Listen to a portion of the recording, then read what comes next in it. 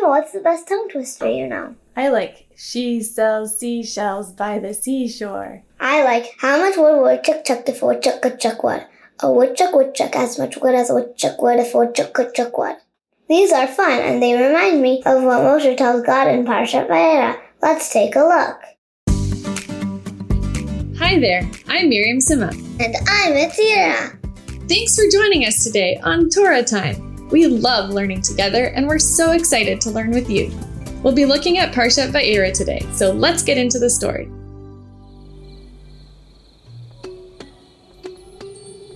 Last week, we learned about the Jewish people becoming slaves in Egypt, and about Moshe escaping from Paro to become a shepherd in Midian.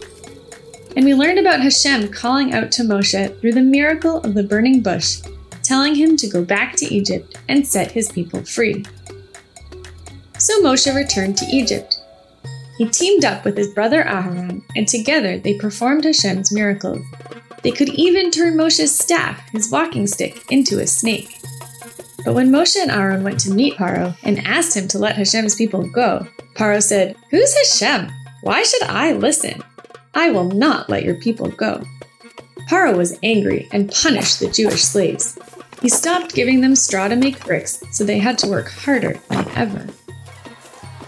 The Jewish people were angry. They blamed Moshe and Aaron for making their lives even harder than before. When God asked Moshe to go speak to Paro again, Moshe didn't want to go. Let's listen to some of the conversation between Moshe and Hashem the way it's written in the Torah. It's okay if you don't understand all the words. Just close your eyes and listen. Unless you're a grown-up who's driving, then keep your eyes on the road. Ready? We're starting near the beginning of the third Aliyah.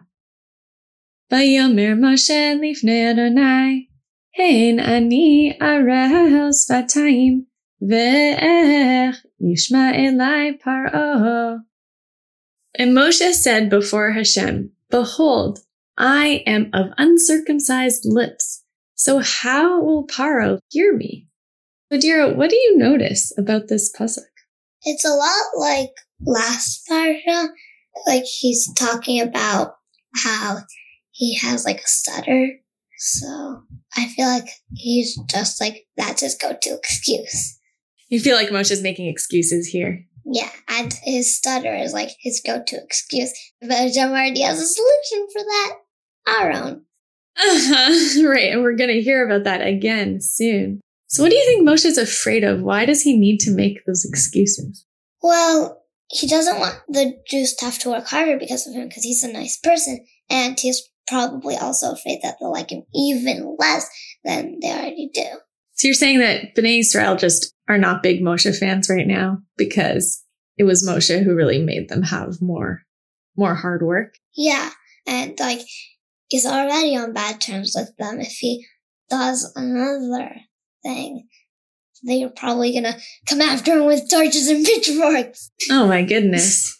So why do you think the pasuk, like I'm wondering why the pasuk, instead of saying, I have uncircumcised lips, it's hard for me to talk, and so I'm going to make Bnei Israel's life harder, why is the pasuk focusing on Paro? Like the pasuk says, how is Paro going to listen to me? Oh, well, I don't think that's actually about the lips. I think it's more about like Paro doesn't want to listen. Mm-hmm. So Moshe's words just aren't going to do it. Yeah, because Paro just doesn't want to listen. The Paro doesn't want to listen, and there's almost nothing Moshe could do to change Paro's mind. Basically, yeah. So that's how Moshe's feeling right now. Probably.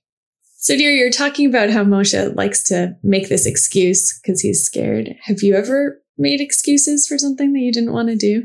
Ooh, I know. There was one time, I don't remember, I was just like, I can't. I wasn't really making an excuse, but I was like saying, I can't, just like over and over and over again. And you think that's kind of what Moshe is doing? Sort of. But like, I think like if I just didn't want to do something, I'm like, oh, but I have to do this right now. Or I'm really tired. Like, yeah, like I'm sick right now. Like I have a stomach ache. I get stomach aches all the time, so like it's like a ready to go excuse like Moshe's. lip thing. That's interesting, right? Because you do actually get stomach aches. I do actually get stomach aches, and I only use that excuse when I have the stomach ache. But it's still an excuse. It's still an excuse. Right. So you're saying that it's not that Moshe is lying, right? Yeah. But like his excuse might still be an excuse, even if it's not something that he is making up. What do you think uncircumcised lips means? He has like a stutter. Yeah, I wonder why they use that word. It's almost like the lips have like something that is making them not work properly. Fear. Fear. You think it's fear that's making Moshe's lips not work properly? Might be. Are you ready to do a little more? Close your eyes again and listen to the sounds and words of the Torah. Vayomer Adonai el Moshe Re'eh Netaticha Elohim leFaro V'Aaron achicha yeh neviacha. And Hashem said to Moshe, "Look, I have given you as a god for Paro, and Aharon your brother will be your prophet." So Adira, one thing I'm noticing is that Hashem almost has a stutter, right? Like Hashem can't speak without Moshe being Hashem's prophet. But Moshe can't speak either, so Moshe needs Aaron. It's like, I can't speak. Okay, time for plan B. Moshe. Oh no, Moshe can't speak. Time for plan C. Aaron. Aaron be like, I'm plan C. So Adira, what do you think about the fact that Aaron's the one to be Moshe's prophet? Do you think it's important that it's Aaron specifically, or do you think it could have been anybody? Well, I guess it could have been Miriam. Why isn't it Miriam?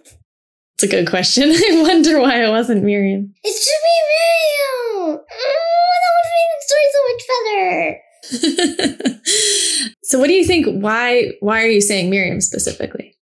Well, they're both like his siblings, and they're the first siblings in the Torah that actually get along.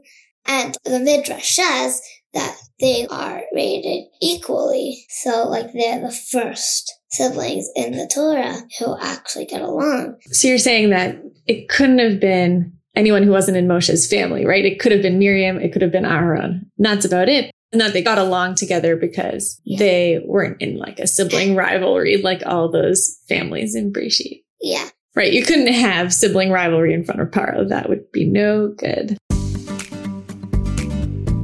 Adira, we learned some amazing stuff today, and we can talk about it more with the rest of the family over Shabbat.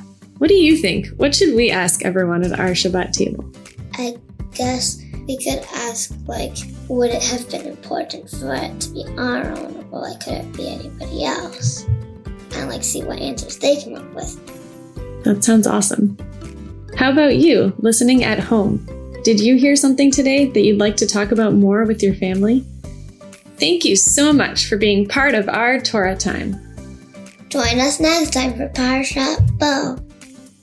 Until next Torah time.